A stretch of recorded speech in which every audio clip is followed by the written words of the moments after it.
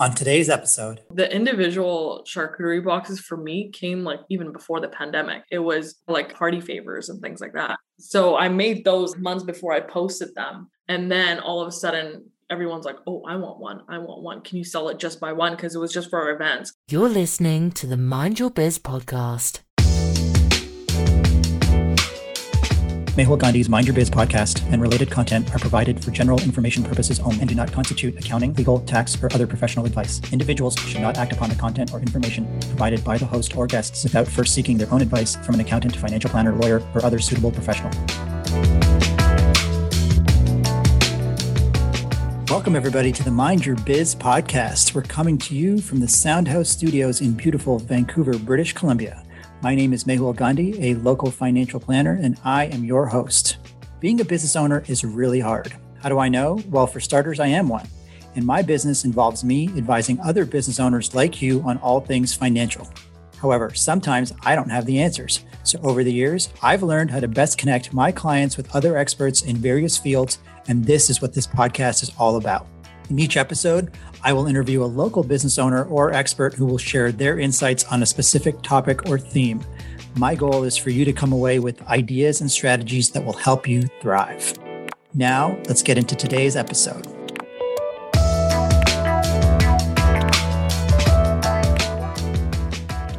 What's up, Biz Nation? Welcome to episode 6 of the Mind Your Biz podcast. Today's guest is Sadaf Rahimi, the founder and owner of Charcuterie Vancouver, a local business that creates charcuterie boards, boxes, and tables for holiday events and gatherings, corporate gigs, and even individuals. We start off by talking about how Sadaf came up with this idea and how she made the huge decision to leave a well-paying job and make the business her full-time endeavor. Along the way, Sadaf drops some advice on how to build your social media following. She talks about the decision she made during the middle of the pandemic to open up a storefront. She shares with us her long-term vision and goal for Charcuterie Vancouver. And listen to the end where she actually turns the tables and asks me an interview question. We had a lot of fun recording this interview. Sadaf was candid, super inspiring in her message, and all around delight to have on the show. We hope you enjoy. Episode 6, everybody. Welcome to the Mind Your Biz podcast. I've been doing backflips today. I'm not even going to lie. We have got Sadaf Rahimi of Charcuterie Vancouver here today. Sadaf, how are you? I'm good. Thank you so much for having me here. I'm super excited about being here. Man, we are excited. I know that certain followers and audience members have been messaging me. They're excited. I did leak this a little bit just because it's something that I think that you're a local story. You're like blowing up here in Vancouver with the awards you've won and all that. And we'll get into all that. So we really have been looking forward to this and are so gracious that you had the time for us because I know that you are incredibly busy and we're going to talk about that. Thank you so much. Of course. Thank you so much.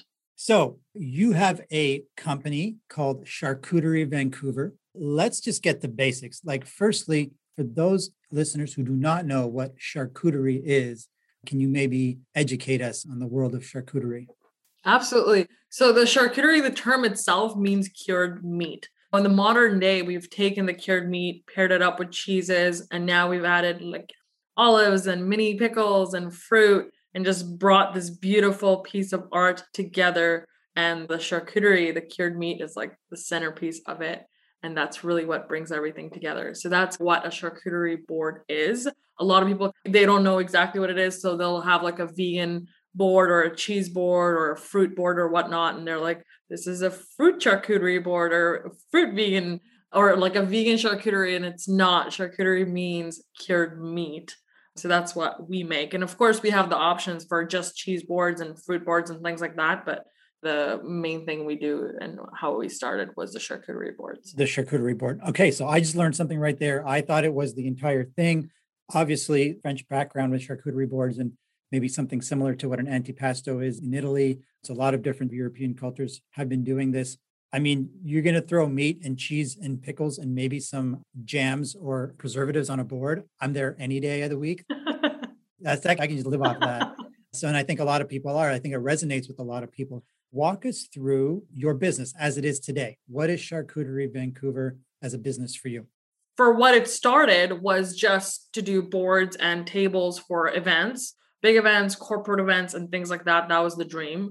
I wanted to do weddings and big gatherings. And then, of course, during the pandemic, changed a little bit. We had to pivot, think about new ways that we're going to cater to people's events. So we made boxes and individual boxes, different size boxes that we could just wrap up, put our bow on it and send it behind someone's door, whether it's for a birthday, anniversary, or no matter what kind of gift it is. And of course, for corporations that have their regular events, now they can have virtual events with charcuterie. It's really hard to send hot food. It's not, you can't even do that with Health Canada. So, but with charcuterie, you're supposed to keep it cold. So it works out quite nice. Right now, what we do is literally just making charcuterie boxes, all types, different sizes. And then now that the restrictions are getting lifted, finally, we're back to making the big gathering boards. And we just got some bookings for tables in the summer for wedding. That's what we specialize in. And these are these grazing tables that we've seen at weddings pre-pandemic and other events where like a massive charcuterie board where people literally come through, graze, pick some stuff up,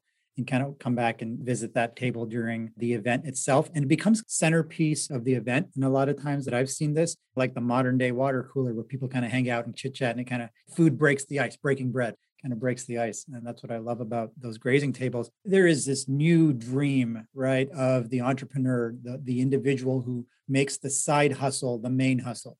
We've heard this has been glamorized and romanticized through social media with people like Gary Vee and people like that. This is a little bit of a story. I've had a bit of your background involves this. Why don't you talk us through how you even got into this? How did it start? What were you doing prior to this? And how did you make this decision to pivot, as you mentioned, through the pandemic? So initially, I've always wanted to have my own business. It's been a dream, but I always thought that it had to be something that I completely invented or thought about. I always wanted to be in the makeup industry or something along those lines. That never worked out. Before this, I was working at Microsoft. I went through a lot of roles there. And one of the roles that I had was community and event management. I had to host networking events. It was really hard to find food to cater these events that looked good and that were platters. It was the only option really we had was either a big catering company that we had to ask exactly what we wanted or save on foods. I would literally just go on their website, order the cheese boxes. Yeah, you know what I'm talking about. I know. Or the veggie boxes. That was really only option. So it got to a point where I would just make my own. I would just buy the meats and the cheeses and the fruits, and I would just make the boards. I mean, it did not look anything close to what I make now, but it was good enough. My coworkers were happy. The customers were happy. And one day I saw my friend, he's the director of dining in Florida for a hotel, and he made a fancier charcuterie board and he sent it to me on Snapchat. And I was like, oh, I could up my charcuterie games, add some more food color. And that's exactly what I did. And I'm like, I could sell these. Like, there's nobody that does these in Vancouver. And this was back to 2019, before this huge charcuterie trend. So I remember I was sitting down with my mom and telling her about it. She was like, oh, there's no cooking involved? Like, really? I'm down. She was so excited. She's like, I'll help you. And it's funny that like the word char in my language means four to her. She was like, what's charcuterie? That was cool. And then I just started making them and I started taking them to work. And then I had a colleague purchase and it was like a domino effect there. And then in November, I had someone request a donated board. It was a nonprofit organization. And when I asked how many people it was for, she said it was 100. So I was like, let me donate a table. I didn't have any photos of a table yet. So it was a win for me. It was a win for her. The entire event was catered for and had beautiful photos afterwards. Actually, I was on crutches at the time. So my little brother was helping me navigate. Yeah, I saw this on social. Amazing tenacity. So it's like something you were like, I got to do this.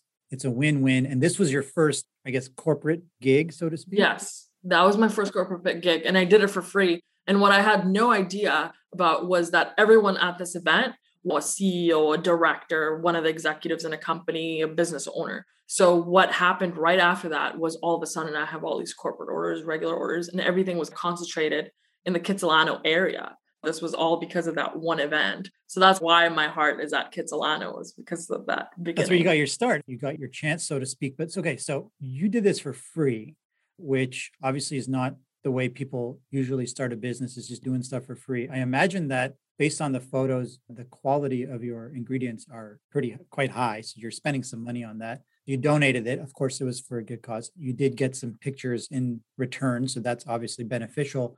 You had no idea of who the audience was going to be? No, I had no idea. That's so wild. I just donated the table. Okay. And so I've been to a lot of corporate events and hosted them as well. And that's exactly what happens. You see something that you like, whether it's through catering or whatever it might be. And you're like, oh, where'd you get that? Who did that? And then all of a sudden now you've got it in your mind for the next event. Is that what happened? Yeah, that's exactly what happened. All of a sudden, business owners were reaching out to me like, "Hey, I was at an event. Your table was there. I'm wondering if you do smaller portions, I want to order for my employees or I want to order for my clients." And it just took off from there, which was really exciting. That table was the very beginning of my business, and I spent over $1,000 creating that Wow. just in the ingredients. That was like a 12-foot table. It was huge. That's incredible. That's so wild. And so at that point, was it Charcuterie Van or was this just Sadaf doing her thing? Yeah, that was still Charcuterie Vancouver. Okay. It was 2 months after we launched. So the lady that reached out to me, she just literally Googled Vancouver charcuterie or Charcuterie Vancouver, and my website came up and she just reached out to me. And at the time, there was almost no companies in Vancouver doing this thing. And now there's over 100 probably. Yeah. And we'll talk about that because I think it obviously had a bigger influence than people think in that. That was pre-pandemic, obviously, because it was a corporate event. Yes. Okay. And then walk us through what happened. So were you still at Microsoft at that time? Yes. So I was still at Microsoft at that time, but that during that specific event, I was off work because I fell and my knee was injured. And that was, I think, one of the only days that I got out of bed and I was like, I have to do this. Took my crutches and went and did that table. And then it was during those 6 weeks that I was off work that I was able to sit down in bed and just work on this business, marketing, doing promotions, being able to engage with my audience. That's when I realized that I never wanted to work for someone again. And I just wanted to work for myself and that this was just so amazing. Couldn't fathom the idea that I was going to go back to work and report to someone and not do this. And then coincidentally, someone else reached out to me from a Microsoft partner company. They recruited me for a position that was more like a hybrid. So I was able to work from home and go to the office a couple of times a week. That really worked out well because I was able to do this right in the afternoons or if it was in the mornings. So I ended up quitting Microsoft, working for a partner. I was a senior project manager there and it was all technology. I was doing digital transformation. So mainly working with companies to go from their old ways to the new ways of technology, which, I mean, right at the beginning of the pandemic, all of a sudden everyone was reaching out to us and be like, yeah, we need this. We need this. Yeah. Upgrade our tech so that we can exist virtually and continue on. And so you were with this company. At what point? I mean, obviously the knee injury was a blessing in disguise, which gave you that time and space to really figure out what you wanted to do. Actually, before we go into that, when you sat down in those 6 weeks and you were getting into the marketing, where did you start? Like, how did you decide what you wanted your voice to be or the voice of the company to be? And what gave you the direction for your marketing? For my marketing, honestly, I just really wanted to increase my brand awareness. I wanted a lot of people to know what Charcuterie Vancouver was and just the idea of charcuterie boards. So I was doing giveaways. I was doing huge promotion at the time. My boxes were already so cheap. I was making them at cost. And then I was adding promotions to that and being like 50% off. And then all of a sudden there was like dozens of people ordering. And for me, that was totally fine that I was doing that at way less than cost because those were my boxes in someone's hands, whether it was going to an office or a party or wherever it was, people are going to ask, oh, where did you get that? Especially at that time, it was such a new concept. So that's what I was doing. I was basically just free for all, giving away everything and just doing promotions. I even did, after that, I did promotions for tables for 50% off. And at the time, I was already charging like looking back, I was like literally charging costs for tables. And then I added like 40% off. So I was like way below cost. So you're losing money on these tables. Yeah, I was definitely like literally paying out of pocket for every table that I was doing. But the number of tables that I think was only like 4 or 5 that I did at that 40% off, there was hundreds of people at those events. I got at least 3 or 4 customers out of each. I mean, and then obviously the pandemic happened. So nothing really worked with that. I had to refund everyone anyways. But the name got out there. Yeah, exactly. My name got out there. And it's a cost of marketing, isn't it? I mean, what was the alternative? Take out ads, Facebook ads, things like that, where you were going to spend money. But the product itself, it speaks for itself in just the way and just in how beautiful it is. Automatically, all people have to do is show up and there's the advertisement, there's the marketing done.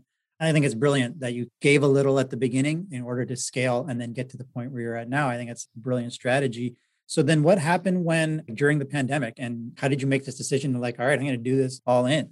So the beginning of the pandemic, the last table I think I did was like March 14th. And the next day they announced everything shutting down. So obviously I just shut down the whole business. I canceled all the orders that were coming up. I was like, okay, we're going to close for 2 or 3 weeks. What I thought was going to be two, like we all did, we right? all, yeah. 2 or 3 weeks, I turned into 4, 5, 6 weeks. And I'm like, okay, well, I guess we're probably going to completely shut down. I don't know when this is going to end. And I had to refund all the deposits for that summer. By then, I had spent the money on marketing and materials and just ordering more supplies. So everything that I refunded was literally just out of pocket, out of my own personal savings account. I had to refund every customer for everything that we had booked. And then in May of 2020, I got laid off. So I got laid off for what was supposed to be 2 or 3 weeks. So I was like, okay, well, I hate being bored. Like I can't just sit in bed and watch Netflix. So as soon as I got laid off, I was like, okay, business starting back up. Let's get back to it. Yeah, let's get back to it. We're really going to focus again. So that's what I did. I went with my brother and I took him and I went to Costco and I bought a bunch of different things and I went home and I made a bunch of demo boxes, birthday box, Father's Day, Mother's Day, brunch, everything. And I just took a million photos and I started posting them on Instagram. And that's when I posted a mini box. Actually, at the time when I first made a mini box, my friend, she had an Indian wedding. So she had to send these little gift boxes. I think it was with the invitations. So she needed tiny charcuterie boxes. And that's where the idea came from. So the individual charcuterie boxes for me came like even before the pandemic. It was like party favors and things like that. So I made those months before I posted them. And then all of a sudden, everyone's like, oh, I want one. I want one. Can you sell it just by one? Because it was just for our events, because the cost would have been quite high at the time. If I was only selling 1 or 2 a day, I would have to spend like $80 on ingredients and then sell them for like $40. It didn't make sense. That's where that started. And then so I was laid off. I had all the time to market for that stuff. People loved the individual boxes and the birthday signs and all that stuff. And then I got a call from my boss. He's like, hey, Sadaf, we want you back. So I had to go back after 2 weeks. Obviously, it was fully virtual. And I remember having my work laptop and then my personal laptop on the side, and like the orders are just coming in and I'm over here trying to do my project management job, over here like replying to DMs. And at the time I was only getting like 2 to 3 orders a day. But then even that, I'm like, okay, if I'm getting 2 to 3 orders a day and now I'm working full time, I can't even imagine what would happen if I quit my job and fully focused on this.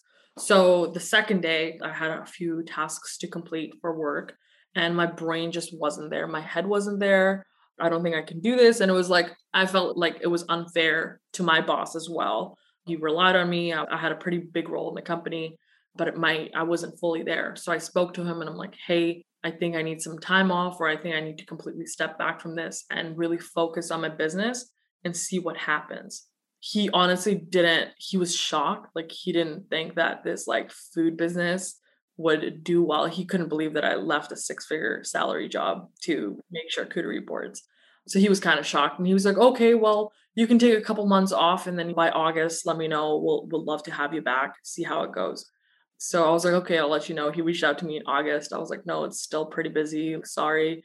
And then in October, he reached out to me again. He's like, hey, I have a contract job. It's just going to be 1 day a week. And the pay was really high. And I still had to shut it down. And I was like, you know what? I think I'm going to be really busy during the holidays. So I'm just going to risk it and see what happens. If it doesn't end up paying my bills, whatever, I'll go in debt. But I'm still going to take that risk. So I didn't take the job, but I took the risk and I continued to work on the business like 24/7. I was working 16 hours a day. And during the holidays, I was probably sleeping 3 to 4 hours a day. So 25 days straight, I worked in December, sleeping like 4 hours a day. So like 20 hours a day. But that's the passion. What was the reason, do you think, like when you were faced with that decision? In May, I could see you had this safety net that if it doesn't work out in August, when my boss calls, I can just roll back in and no harm, no foul. It's all good. But when he called in August and you had this decision to make, I mean, you must have been like, okay. And then again, in October with this like amazing contract, 1 day a week, probably could have made work for this great money. What went through your mind? Like, how did you come to the decision that you're like, no, listen, I am staying in my lane. I'm staying focused on this business. Talk to me about that. To be honest, like just thinking back, it was really hard. I couldn't sleep for days thinking about that. I was like, what if the business doesn't do well? It's, middle of the pandemic, people are like desperate for jobs. And here I am with such an amazing offer. Like, what am I doing? What should I do? I talked to my friends, my family, everyone told me to accept the job. They're like, it's just 1 or 2 days a week. Yeah, really good pay. You should just do it. And for me, I was like, okay, that 8 to 16 hours that I'm going to work on this, what would the ROI be on that if I worked that much for my own business? That's how I thought about it. So like, would the ROI be more than how much I'm getting paid here? And to be honest, at the time, that would have been a no in terms of if I broke that down hourly, I was not making more than what I would have been making at the job. But for me, it was always envisioning the future. Okay, I'm not going to make that much now, but if I'm working on this an extra 16 hours a week now in 2021, this is what the ROI is going to be like. And that's exactly what happened. And I'm so glad I did that because all of a sudden in November, we were getting emails and calls probably 20 times a day. I had to hire a full-time admin to help me with all of the orders, invoicing, estimates, Instagram, and all of that stuff because it was just insane. I had to suddenly hire like 2 or 3 temporary workers for December. And like, I would not have been able to do that job if I had taken it like Monday, even if it was just Monday and Tuesday. There's no way. Monday was like the only day I wasn't taking orders in December, but it was the day I was like doing all the admin stuff, shopping more supplies, all that stuff.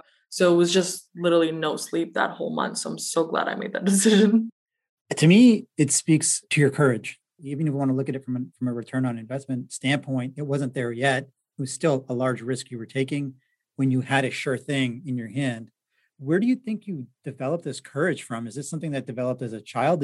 Have you shown other instances of courage in your life before? I don't know. I think the only other time that I can think about is 20 or 21 years old when I was working at Microsoft. I applied for a promotion in Edmonton, just like randomly. This is my dream job at Microsoft. But I was like, there's no way they're going to give it to me. It required a degree and all this stuff, which I didn't have. I was 21 years old. And I ended up getting the job. And they're like, okay, you're moving to Edmonton in 2 weeks. Here's your offer letter. And I was like, okay. And being Afghan to my mom, like, hey, I'm moving to Edmonton in 2 weeks. And she like completely freaked out. So that was definitely a huge move and moment in my life to this day. I think that was, about 5-6 years ago. For me, that took a lot of courage to just pick up everything and just move to Edmonton, which is such a dead city. No offense to anyone from Edmonton. Yeah, shout out to our Edmonton fans. Love Edmonton. But coming from Vancouver to Edmonton at 21, not knowing anybody and not being plugged into whatever the scene is there, of course, that's a daunting move. But one of the people I listen to and read a lot, Ed Mylett, he talks about success leaving clues. Success leaves clues in our lives if you look back. And that's definitely something that you basically proved to yourself that you could take a big leap, make a sudden change in your life and do it and win. That's a great example of courage. I see that. And I'm sure you probably don't remember, but as a kid, I'm sure you were probably a pretty courageous child as well. It was probably just part of something you did. And so you mentioned Afghan parents. Are you from Afghanistan as well? Were you born there as well? No, so that's a long story. I'll make it short. But so my parents are from Afghanistan. They were escaping Afghanistan, and that's exactly when I was born. So during the escape, I was born in Pakistan.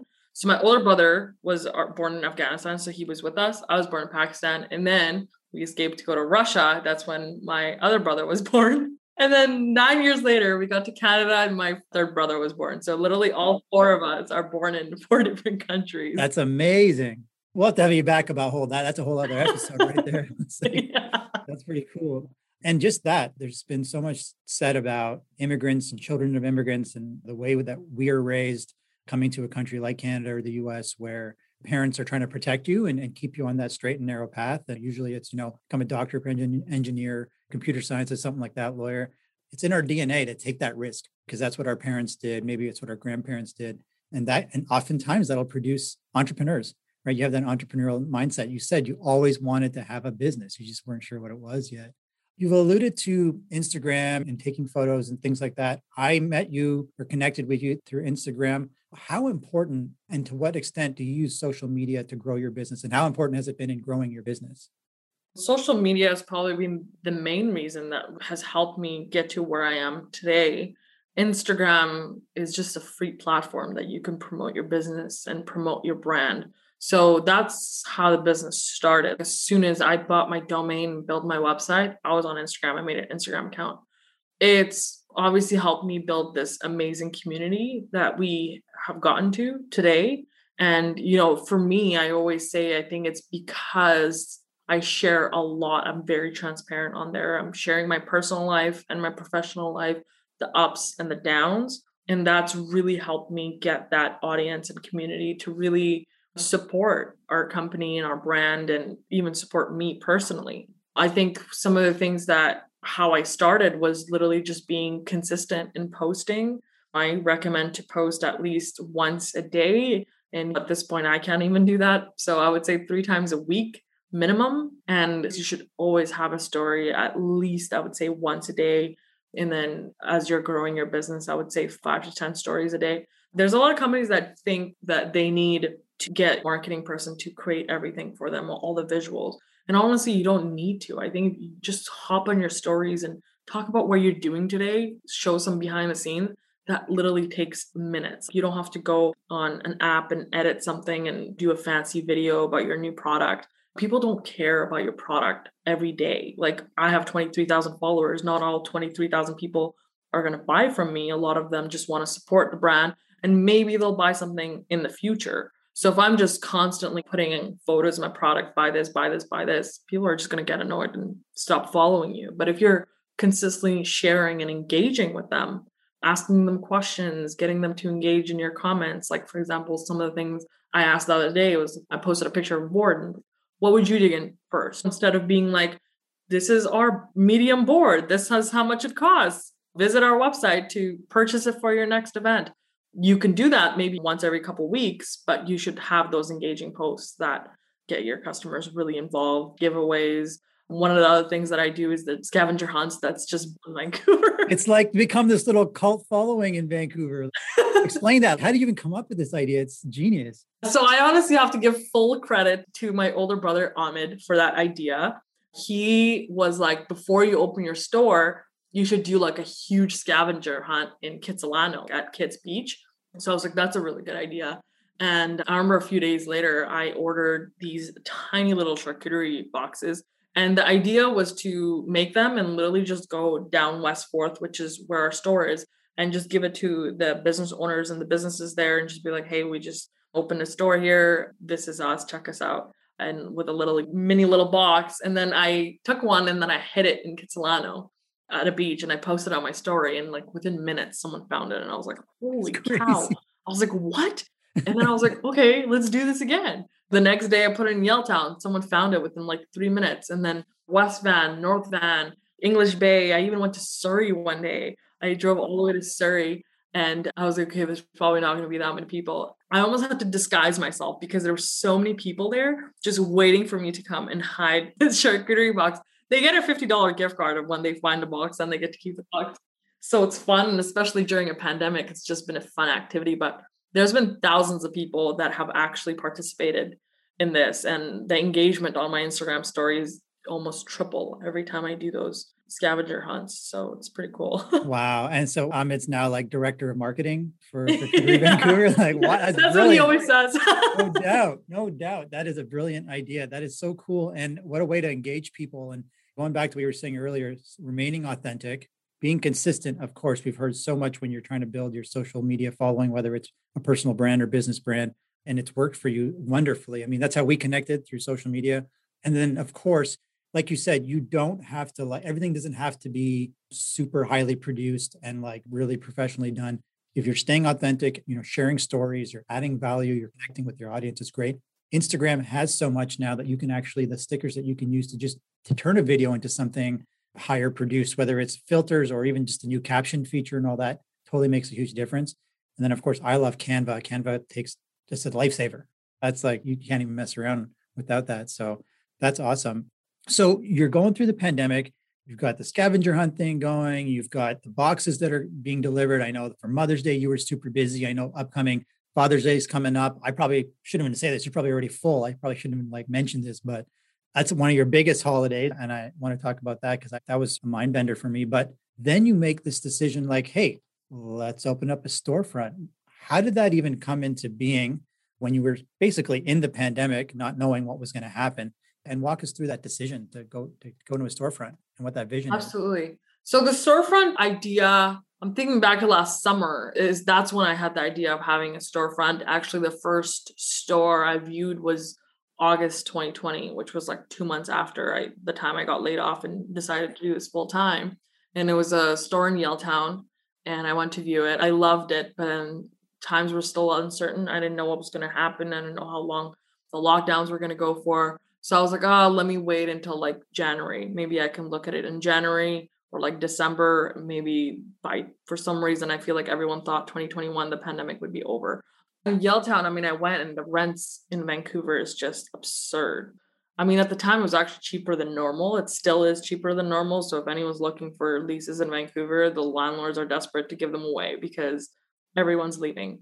But, with that being said, it's still probably one of the most expensive places on earth to get a storefront, to be honest. Like Robson Street, Yaletown, you're looking at, like Robson Street is just absolutely insane. It's like $50,000 for like a 1,500 square foot place a month.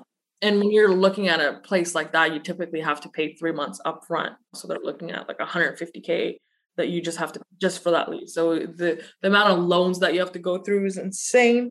But then I found this cafe on a website back in January. So I saw it in January and I was like, my mom's always dreamt of having a coffee shop. That's just been her dream her whole life. Even when I was a kid, she's wanted to own a coffee shop. So when I came up with the idea, I was like, okay, well, I could keep the coffee and the baked goods, and this could just be the main thing or the added on thing. Because sometimes I'm like, okay, what if charcuterie is just a trend and it's just right now? Coffee's never going to go anywhere. Baked goods are never going to go anywhere. So when 10, 20 years from now, if charcuterie ever dies, I don't think it will. I still have coffee and baked goods to sell, and coffee just has really good margins. People are always walking by, grabbing a cup of coffee that, I don't know, costs the cafe probably under $1, and they sell it for like $6 way under $1. Yeah, exactly. I mean, to be honest, in Vancouver, the prices are high because people are just trying to pay the lease. That's where most of the cost comes from. And people will pay. Yeah, exactly. And people will pay. So that's where the idea came from. And I viewed this coffee shop back in January, and the process was just insane. It took forever. And especially because my business was only a year old, so I don't have a lot of credit history with the business. It was so hard to get approved for everything. I mean, thankfully, our financials for 2020 was quite amazing, I would say. And that's really helped us get the place and the lease, and for the landlord to not look at me and be like, what is this 26-year-old? She doesn't know what she's doing. Get into the store. So that really helped. And now we're in the middle of renovations, getting things going, designing the place, and hopefully opening by August. But when Vancouver, it's so hard to get these permits and licenses and work with the health department. Like just the permits take months. And what a lot of people don't know is you have to get your place before you apply for these permits. And that means you have to pay your lease every month. And if you're in a store like on Robson Street, you're paying like $50,000 a month and still waiting for the city to just reply to your email or assign an agent to you. I mean, that's where we're at right now. We've been paying for 3 months now. Still no answer from the city on when we can open our storefront. I'm really hoping someone gets assigned to us soon so that we could open by July or August, but I have no idea because that's totally up to them and when they're going to respond. Absolutely. And you got to be patient. But at the same time, there's this obviously sense of urgency because, like you said, you're making this lease payment every month. And then the tenant improvements, which again, never go smooth. I mean, we've got a small bathroom renovation going on right now that was supposed to be knocked out in a week, and we ran into unforeseen delays. That's the reality of it all. So the concept's going to be a cafe, baked goods, and then the charcuterie boards are going to be a part of that.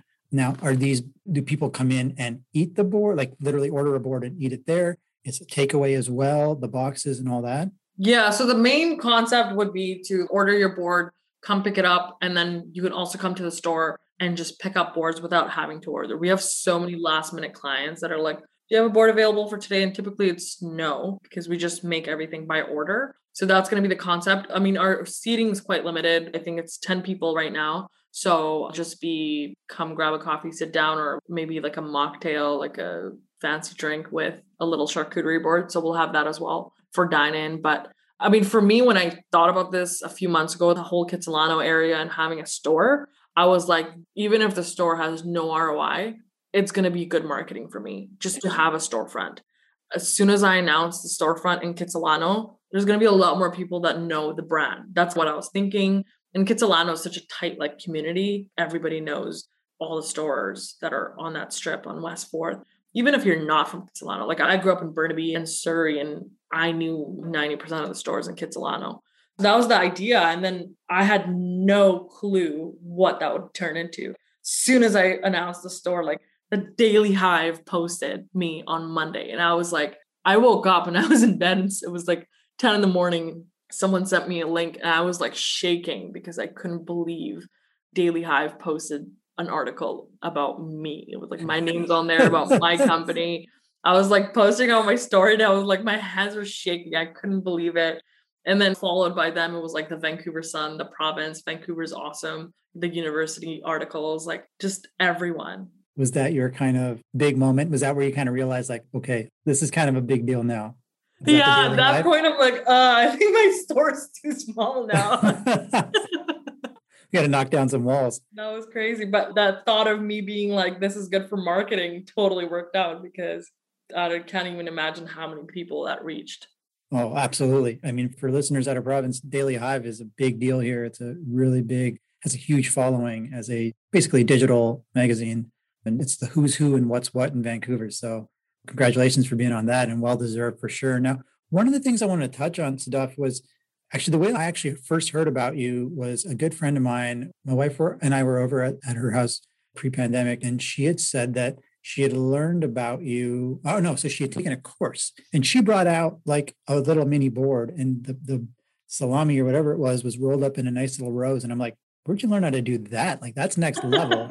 And she's like, no, Charcuterie Vancouver. And I took this like on the Zoom course and all this kind of thing. And I was like, what are you talking about?